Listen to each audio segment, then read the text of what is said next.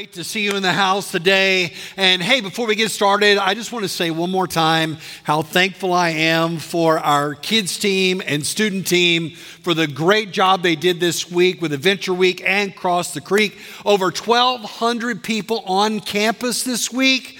Over $5,000 raised for kids in Harlem this week. Hundreds of decisions. I mean, just incredible. Can we thank God one more time for them? Just a great time together. Now, we are in our series called I Choose Us.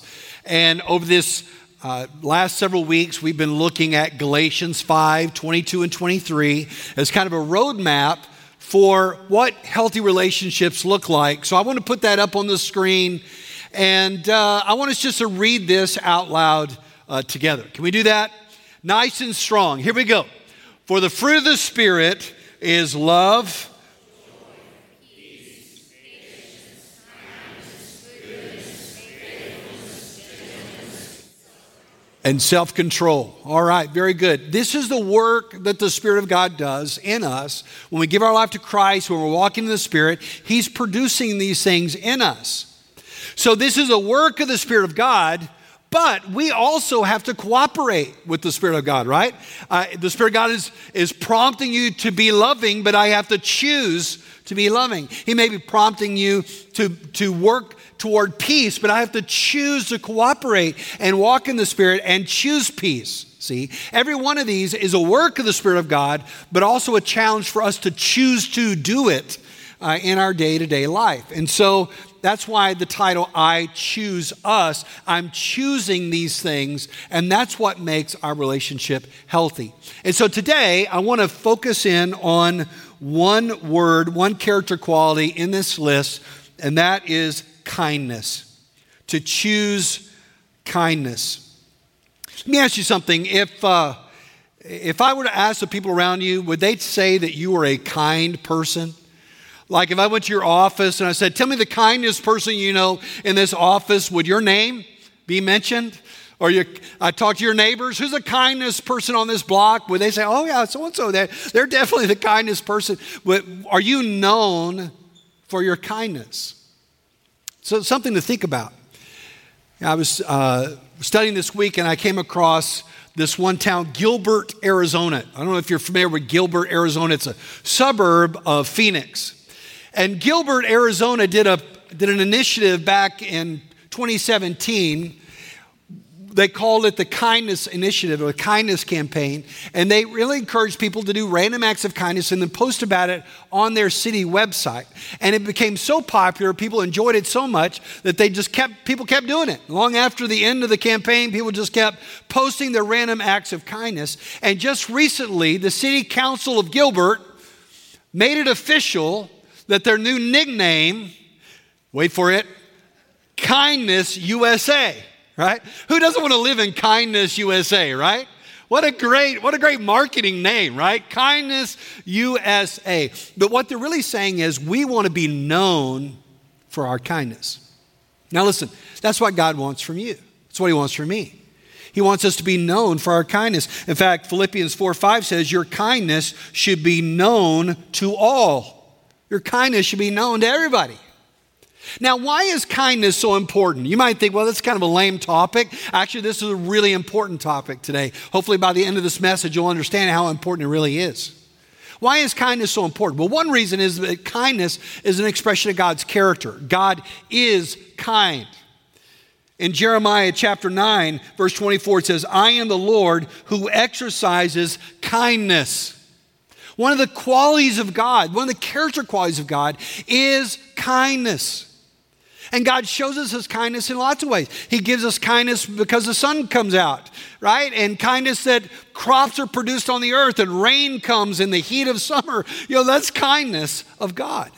He shows us kindness in His compassion and His love for us, and that we cry out to Him and He hears us. That's God's kindness. And certainly His kindness is shown to us in Jesus and Jesus coming to us. So God expresses His kindness to us. So it's a part of God's character. It's an expression of God's character. But listen, as followers of Jesus, it is a part of our calling. We are called to be kind.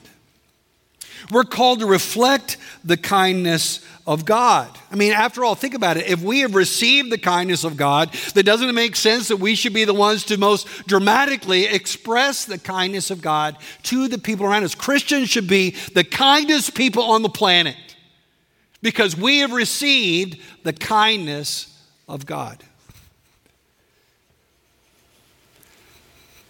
Unfortunately, we don't have that reputation. Talk to people outside these walls, and they will not use kindness as a description of most Christians. Harsh, maybe, judgmental, often, but not kind. Listen, I think that we all have some work to do when it comes to kindness. I mean, just even in our own home, right? In our own house, we have work to do in just being kind in our tone, kind in our expression, kind in our actions. And certainly when it comes to representing Jesus in our marketplace, in our school, in the places that we live, we have work to do in expressing kindness. We live in a very hateful, dark, divided world that if you're not like me, I'm against you. And that's when kindness comes out as something radically different, something countercultural. And I think now more than ever, we need a resurgence of kindness, a resurgence of kindness in our homes and all around us. That's why Ephesians 4:32 simply says, be kind to one another. Now you may say, well, Craig, okay, I get it that we need to be kind. I can't argue with that, but what do you mean exactly by kindness? I mean, can you dial that in a little bit for me? What do you exactly mean by kindness? Okay, so this is maybe a good time for a definition. The word kindness used in Galatians 5 is the word Christus, which simply means to be helpful. It means to be helpful or well fitted for the moment or to be useful. So let's put a kindness definition up on the screen. And if you're taking notes, I want you to write this down because I want you to keep it in front of you this week. Because I'm going to be challenging you in this area of kindness, and I want you to keep the definition in front of you. So here's the definition. Kindness is a thoughtful act of service that is often unexpected and unwarranted. So let's kind of break this apart for a minute. Number one, it is thoughtful. You can't be kind without being aware and thoughtful of the needs around you, all right? It starts with being aware of somebody's need or somebody's hurt or somebody's pain or somebody's situation, and you're aware of it. You're thoughtful about that person. You ever know somebody that's just thoughtful about other people? You know, I'm married to a woman like that. She's like, did you know that so-and-so is really having a hard time? We need to go take some bread over there. Or did you know so-and-so, they're really struggling with this situation. We need to take care of that. And honestly, I'm going, whoa, that just doesn't come into my mind. And I'm so glad that God gave her to me because she is so thoughtful and she helps me to be more thoughtful and challenges me to be that way. But that's where kindness begins. It begins with thoughtfulness. But it doesn't stop with thoughtfulness. It moves into action.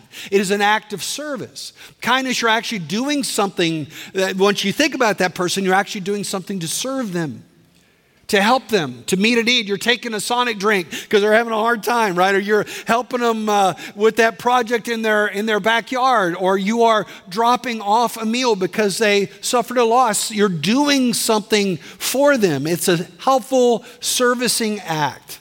And lastly, it says it's unexpected and unwarranted. In other words, it's not like, I expect you to have this meal here at this time. I expect you to do that. No, it's not duty. It's not obligation. It is just out of compassion that you are thoughtful about this person. God brings them to your mind. Holy Spirit saying, here's an opportunity to express kindness. And you go out of your way to do an act that serves them, not because you have to, not because they expect it, but because the Spirit of God has prompted you to do it. That's what kindness is. And we need more and more kindness. Kindness is different than being nice. Nice is being polite. Nice is minding your manners, right? But kindness is active. Kindness is seeking out ways to serve and to benefit other people.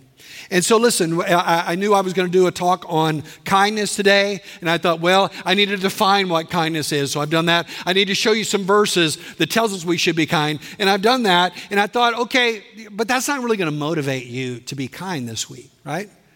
Let's face it, a little definition, a couple of verses is not going to motivate you to live differently this week. What you really need is not a definition. What you really need is not a couple of verses. What you really need is to see kindness in action. And so I want you to take your Bible, I want you to open it up with me to Luke 19. Luke 19 is where we're going to land today. And I want to show you kindness in action. Listen, you can't find someone that embodies kindness more than Jesus. I was reading an article this week about, the kindest people in history. And they picked out Abraham Lincoln and Mother Teresa and, all those people like that. They didn't even mention Jesus. But yet Jesus is the embodiment of kindness. He was God in the flesh, the God who was kind in the flesh. So the very purpose for his coming was to show us kindness. And you can't read the Gospels without running into Jesus showing kindness to so many different people that were in need and so many people that were ostracized from the religious group at the time. What was unique about Jesus, what caused people to gravitate to him, why people wanted to be around him was because of his kindness. But I want us to look at one encounter of kindness that I think particularly helps us and motivates us to be kind this week, and that is the encounter of Jesus and a man named Zacchaeus. Okay? So let's look at it. Luke chapter 19, beginning at verse 1. This is the word of God. Amen? And he entered Jericho and was passing through. And there was a man named Zacchaeus who was a chief tax collector, and he was rich. And he was trying to see who Jesus was, but he was not able because of the crowd, since he was a short man. So running ahead, he climbed up a sycamore tree to see Jesus, since he was about to pass that way. Now stop right here for just a minute. Let me just kind of set the context for you. Jesus is in his last 2 weeks, let's say, of his life. I mean, just the last few days of his life. He is headed toward Jerusalem, where he will die. He knows this is his last time to ever go into Jerusalem, his last time to ever ascend from Jericho, that 15-mile uphill climb over the crest of the Mount of Olives into Jerusalem. This is the last time. So his mind is heavy. And he's thinking about what is awaiting for him there. And then this is the last time he's going to go through here and what's ahead. And he knows it. And I can just imagine, if that was you, can you imagine what your thoughts would be like, how focused you would be, how heavy-hearted you would be? Add to that the fact that Jesus was wildly popular at this point. He's just raised Lazarus from the dead. Crowds of people are pressing in all around him. He can't go anywhere where he's just not suffocated by the crowds. And so here is Jesus. He's going through Jericho. He's going to turn and make that uphill climb. People are all over him, pressing him, wanting to touch him, wanting to see him, wanting to see a miracle that he might do. And in the midst of all that, he's going to have an encounter. Now picture, here is Jesus coming through Jericho. He's not really planning to stay. It doesn't seem like. It says he's passing through. Now, the camera pans over to another character here, and this man is named Zacchaeus. We don't know a whole lot other than what this passage tells us about him. We know that Zacchaeus was a tax collector. In fact, he was a chief tax collector. He ran the tax collecting office in Jericho. He was a very powerful man. He was a very wealthy man. As you know, tax collectors were normally Jewish people, Jewish men who were working for the Roman occupying force, and they were given the power of Rome to go and extract taxes from their own people. And so the way they got paid is that they would use that force to extract exorbitant taxes from Rome, and then whatever they wanted on top of that, they could get for themselves. So they were lining their pockets with the hard work and exorbitant taxes that were laid on their own people. And so because of that, tax collectors were very wealthy, they were very rich, and certainly that was the case here for Zacchaeus, but they were also very hated and they were very despised. Like, man, I can't believe you're doing this to us, right? That was the attitude. So they were really, really hated and despised people. And here is Zacchaeus. He's a chief guy. He's running the office. He's super wealthy. He's loaded. I mean, Zacchaeus is living in the biggest house in town. He's wearing the nicest clothes in town. He's got the best rings on his hand. He's driving the latest model chariot. All right, the guy's loaded, right? But people hate him. They despise him. He's everything they think is wrong with their country. It's guys like you that are tearing our nation apart, is what they would say. They despised him. And so here, what you have in this chapter is here is Jesus, two men that couldn't be more different, right? Jesus, the Son of God, Zacchaeus, the worst of the worst. And here they are, they're coming together and they're going to have an intersection in a moment of time. And Zacchaeus' life is going to be dramatically changed by one act of kindness. And Jesus is going to show us in this story how to be kind to others and the impact that your kindness may have. All right? So if you're taking notes, I want to give you a couple things to write down. Here's the first thing I want you to jot down. Kindness looks up. Kindness looks up. Everybody say that out loud. Kindness looks up. Look at verse 5. And when Jesus came to the place, he looked up and he said to him, Zacchaeus, hurry and come down, because today it is necessary for me to stay at your house. So he quickly came down and welcomed him joyfully. All right, Jesus got all of the reasons why he was not going to stop. He was passing through. He knows what's ahead of him. He's got all these crowds around him. Every reason in the world for him to look the other way, to say, I don't have time for this. I got other things to do. I got other situations ahead of me. But he stops and he looks up and he sees Zacchaeus and he calls him by name. Now, I don't know how Jesus knew him. Maybe he's been through there multiple times. People say, oh, yeah, that's the dude right over there, man. I mean, Jesus has been through Jericho multiple times, right? Who knows? Somebody said, yeah, that's Zacchaeus. He's the worst of the worst, man. Can you believe he does that to us? Can you believe what kind of guy he is? And Jesus probably has seen him multiple times. But he recognizes him. And Jesus looked up and he called him by name. Now, here's what I want you to understand. The first step toward kindness is to look up. To look up from all the things that you've got to do, from your busy life, and to notice the people around you. Listen, this has been really convicting for me. Can I just say, as your pastor, this has been really convicting for me this week, because, man, so many times I'm just like, okay, I got 5 minutes for this and I got 10 minutes for that, and I can get here, but I got to go there, and I just run with such short margins that I am sure I look right past opportunities to be kind. Listen, if you're always looking for what's next on your agenda, on your things to do, if you're always looking for what's next on your feed, or what next text you've got to respond to, what next email you got to fire back to, if you're always looking for what's next, you can miss the need that's right in front of you. You could just miss it.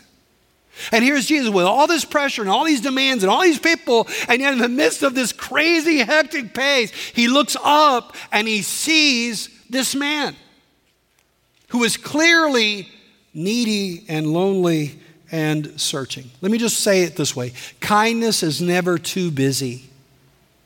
Kindness is never too busy. You know, it's interesting. Anytime you see Jesus expressing kindness in the Bible, and there are many, many examples that you could give of Jesus expressing kindness. Maybe it's the woman caught in adultery that's thrown at his feet, or maybe the man with the withering hand that he heals, or maybe the leper that he touches. Every one of these encounters that Jesus had, they were not on his agenda for the day. Like his secretary didn't say, okay, you have a crippled man at 1 o'clock, and then you have, lepers at 3 o'clock, and you've got a little margin here you could get to Jairus' daughter for a healing at 2:30. None of it's on his agenda. All of it is just in the moment.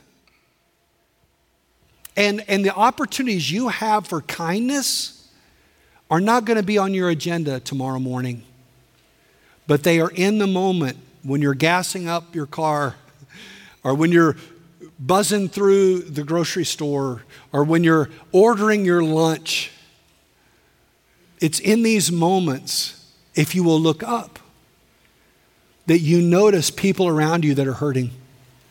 And it's in those moments that the Holy Spirit will tap you and say, hey, here's a chance for you to show kindness. I had a friend of mine this week I was talking to about this. He lives out of state, and he was telling me that he was reading this book about following the Spirit's prompting right away, like in 10 seconds. Man, the Spirit prompts you to do something, don't think about it, don't debate it, just do it. And so he was reading this book on the plane, and so he gets off the plane, he's standing at baggage claim right there at the carousel, and he noticed a woman that was there who was in a wheelchair right by the baggage claim. And she was an older lady, and all of a sudden he feels this prompting, hey, you need to help her out. And so he's like, I'm just reading this book. I got to do something. So he goes over to this lady and says, ma'am, can I help you get your bag? And she looked up at him and she said, why would you do that? And I thought that was an interesting response. In fact, I asked him, I said, what do you make of that response? He said, I don't know. I just got her bag and then I brought it back to her. Says, is this your bag? Yeah, it is. And then she looked at him and said, thank you very much. I think our world doesn't see kindness very often, so they think there's an angle, right? They think there's something behind you. You want something from me now? You're obligated, right? It's like the guy that runs up to you at the stop sign and cleans your windows and then demands, $5 or something like that. Is that what we're talking about here? No. He said, I just trying to show kindness. But it was in those moments that he was aware of what's going on. And are you aware of what's going on? Can you look up? I just not only do you have to look up, you also have to take initiative. Look at what Jesus does. He looks up, and then he doesn't just go, wow, well, there's Zacchaeus, man. I wish somebody would help him out. He needs a lot of help, man. And then he keeps moving. No, he's not just thoughtful about him. He looks up, he sees him, and he takes initiative. He says, hey, Zach, come on down here, man. Zach, I'm coming to your place. Come on, Zach. He calls him by name in front of everybody. I'm going to hang out with you today. He took initiative. So when you see a need, you need, like my friend, you've got to take initiative and act on it in the moment. I read this week about a guy in Toledo, Ohio, that just this week, this is news that happened earlier this last week. He's just noticed some yards in his neighborhood that were not mowed yet. And so he just got his mower out and just kind of went from yard to yard, just kind of mowing people's yards. And he really wasn't asking for donations. He wasn't wearing some political statement on his t-shirt. He wasn't looking for notoriety. In fact, it was one of the neighbors that reported it to the newspaper that actually caught the story and put it on their website, is how I know about it. But this guy just said, look, I'm just looking to show a little kindness to the people around me. Are you taking initiative like that? Listen, if you want to show kindness, you have to look up. Jesus looked up. Hey, look up from your phone. Look up from your to-do list.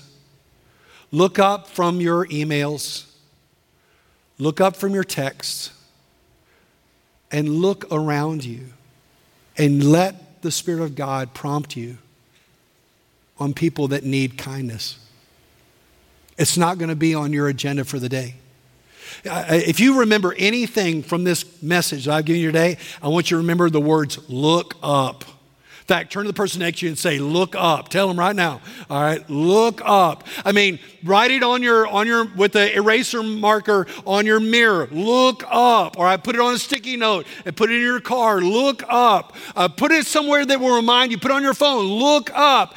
Just think about it, man. If this week every one of us just chose to look up and be aware of what is happening around us and looking for opportunities to show kindness, I guarantee you God will give you opportunities to show kindness. Kindness begins with looking up. But I also want you to write this down. Not only does kindness begin with looking up, but kindness has its critics. Look at verse 7. All who saw it began to complain. He's gone to stay with a sinful man. All these people around him are saying, what? They're like, you can hear the air being sucked out of the room, because they're like, him, right? He going to his house? Anybody but his house, right? Because we hate this guy. He's what's wrong with our country. He's ripped us off. And they have every reason to believe that. And all the stuff that he did bad was true. He had done all these bad things. He had probably taken so much of their money that caused them to just live hand to mouth. He may have even threatened to put some of them in prison if they didn't give him their money. And here he is living in luxury while they're still in poverty.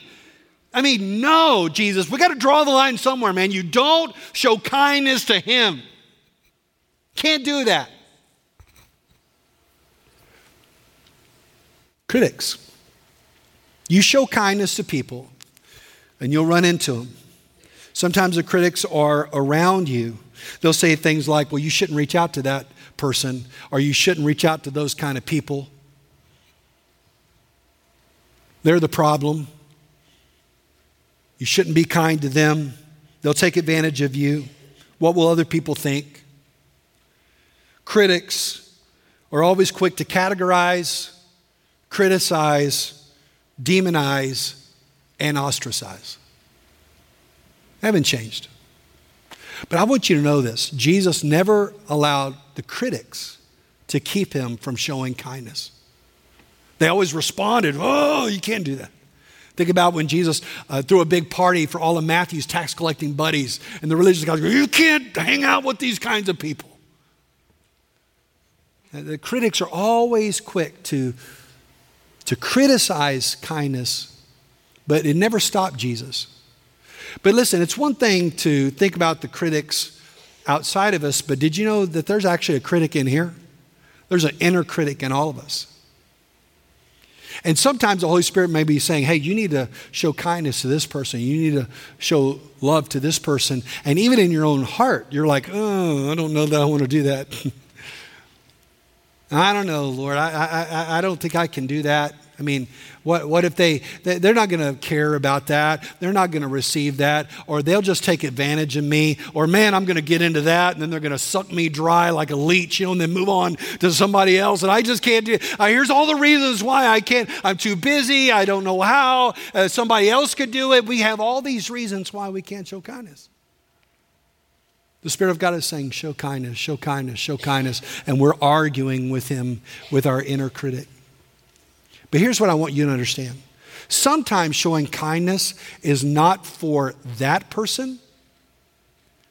Are you with me? Sometimes showing kindness is for me. Because how in the world can I grow into the likeness of Jesus if I'm not learning to override my inner critic and start acting like Jesus? Are you with me? So are you getting now why kindness is so important? Here's Jesus. He looks up and he takes initiative to this guy that was so despised, so hated. And he runs right into the critics. But I want you to notice this last thing. Kindness is irresistible. It's irresistible. Look at verse 8. But Zacchaeus stood there and said to the Lord, look, I'll give half of my possessions to the poor, Lord, and if I have extorted anything from anyone, I will pay them back 4 times as much. Zach's life was changed. I mean, just in this moment, with Jesus seeing him, acknowledging him as a person, calling him down, offering to give him his time and his friendship and to have conversation with him. In that moment, Zacchaeus was truly repentant. In this one verse, Zacchaeus stands in contrast to the rich young ruler in the previous chapter who was very religious and had everything together but would not follow Jesus because he couldn't let go of his money. And now in contrast to him is this rotten scoundrel guy that has ripped all these people off. This is the worst of the worst. But yet when he meets Jesus, his repentance is evidence by his willingness to let go of these things that he had clung to for so long. And he said, Lord, I'll give half of my money to the poor. Lord, I'll repay 4 times the people that I've ripped off. That's a true sign of repentance. Listen, people are not drawn to Jesus by your criticism. People are not drawn to Jesus by you venting on Twitter or your indifference or your disgust. But however, if you wrap the gospel in kindness, it becomes very attractive. I read an article this week that I just want to read you just a little excerpt from. It says, Rosaria Butterfield says that as a non-Christian, her impression of evangelical Christians was that they were poor thinkers, judgmental, scornful, and afraid of diversity. After publishing a critique of an evangelical Christian group in her local newspaper, she received an enormous volume of polarized responses. Placing an empty box at each corner of her desk, she sorted hate mail into one and fan mail into the other. Then she received a 2-page response from a local pastor. She said it was a kind and inquiring letter. It had a warmth and civility to it, in addition to its probing questions. She couldn't figure out which box to put the letter in, so it sat on her desk for 7 days. It was the kindest letter of opposition that I had ever received. Its tone demonstrated that the writer wasn't against her. Eventually, she contacted the pastor, became friends with him and his wife, and she said, they talked with me in a way that didn't make me feel erased. Their friendship was an important part of her journey to faith in Jesus. See, kindness melts a hard heart. Kindness is what welcomes a wayward person home. And I want you to notice what Jesus says here in verse 9. Today salvation has come to this house, Jesus told them, because he too is a son of Abraham. Notice he's talking to the Jewish crowd. And he's going, this guy that you hate so much, he's a son of Abraham like you're a son of Abraham. I mean, we're all Jewish people together. And you've kind of painted him into this dehumanized creature, this monster, but he's a human like we are. He's a son of Abraham too. And I think this is really important, and I want to really drive home this distinction. Jesus had a way, and I love this about him, he had a way of not affirming a person's behavior. Jesus is not affirming Zacchaeus' criminal activity, right? In fact, he's coming to face it and repent from it. Jesus had a way of not affirming a person's behavior, but he did affirm a person's value, that they're made in the image of God and they're image bearers that desperately need the gospel. And listen, somehow we got to get to that place, right? We're not affirming a person's behavior that's sinful. No, we're not going to affirm that. But we are affirming that person matters to God. And this is why Jesus came. In fact, he follows that phrase up with the statement, I came to seek and to save the people that are lost like this. I pray that would be our heart too. That we could see, yes, we see the sin. Yeah, we see it. It's right there, hard to miss. But there's a person in there that matters to God, that is not beyond the grace of God. Not beyond the grace of God. But maybe they need someone that represents Jesus to be kind to them and help them get there. Help them get there.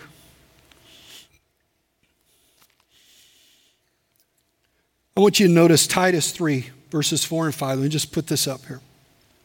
But when the kindness of God our Savior and his love for mankind appeared, he saved us not by works of righteousness that we have done, but according to his mercy, through the washing of regeneration and renewal by the Holy Spirit. You notice that? He says the kindness of God. He's speaking about Jesus, man. He's the kindness of God.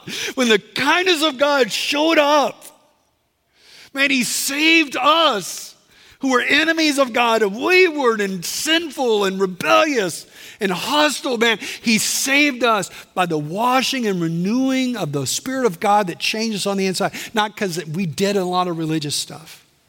And that kindness of God that saved you is the kindness of God that can save your neighbor, is the kindness of God that can save your coworker, the kindness of God that can save your kids' friends. But we need to express that kindness. To cloak the gospel, the kindness of God, in our own personal kindness toward them. Maybe kindness is what's missing. Hey, maybe it's missing in your home. Maybe just your tone needs to be kinder toward each other. Maybe the words you say, kind. Maybe that's what's missing in our church, that we're kind to each other. We need to be kinder to each other.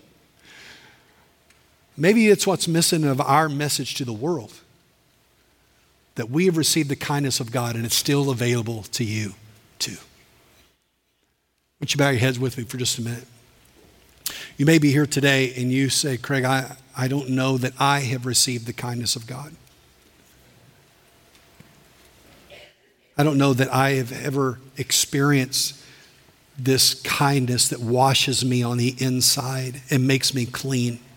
But that is the gospel. That in our sin and in our waywardness and our fallenness and our rebellion against God, that God showed us kindness by sending Jesus. And on the cross, Jesus gave the greatest display of kindness by offering his own self in our place. That's how much he loves you. And he died for your sin and he rose again the third day and he offers you forgiveness and cleansing and renewal. All that's God's kindness. If you will turn to him, if you will acknowledge your sin and repent from it and turn to Christ, he can make all things new in you. So I want to give you an opportunity to do that right now. Maybe you're here and you say, that's what I need. I need Christ, kindness to be poured into my life. I want to be washed clean. I want to be new. I want Jesus to change me on the inside. With everybody's head bowed, if you're here today and you say, that's me, that's what I need, the Spirit of God's convicting me, this is you, then I want you just simply to lift up your hand. I'm not going to call you out, but I'll see your hand. And I'll pray for you that God would just change you and meet you right where you are. All right? Thank you. Thank you. Anybody else? Lift up your hand. Nice, high, so I can see it. Lift it up. Pastor, pray for me.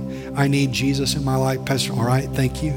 Pastor, pray for me. I need Christ in my life. I need to be changed. I need to be clean on the inside. Pastor, pray for me. I want to be right with God. Lift it up. Lift it up. Anybody else? Okay. All right, you put your hand down now. Just right where you are, just pray this prayer with me. Lord, I acknowledge my sin before you. I am a sinful person, and I have gone my own way, and I've rebelled against you. But today I'm turning from that. I'm repenting of that, Lord. And Jesus, I'm placing my trust in you. I believe you died on a cross for me. I believe you rose again. And I believe only you can wash me clean. So I'm asking you now, please forgive me. Please wash me clean.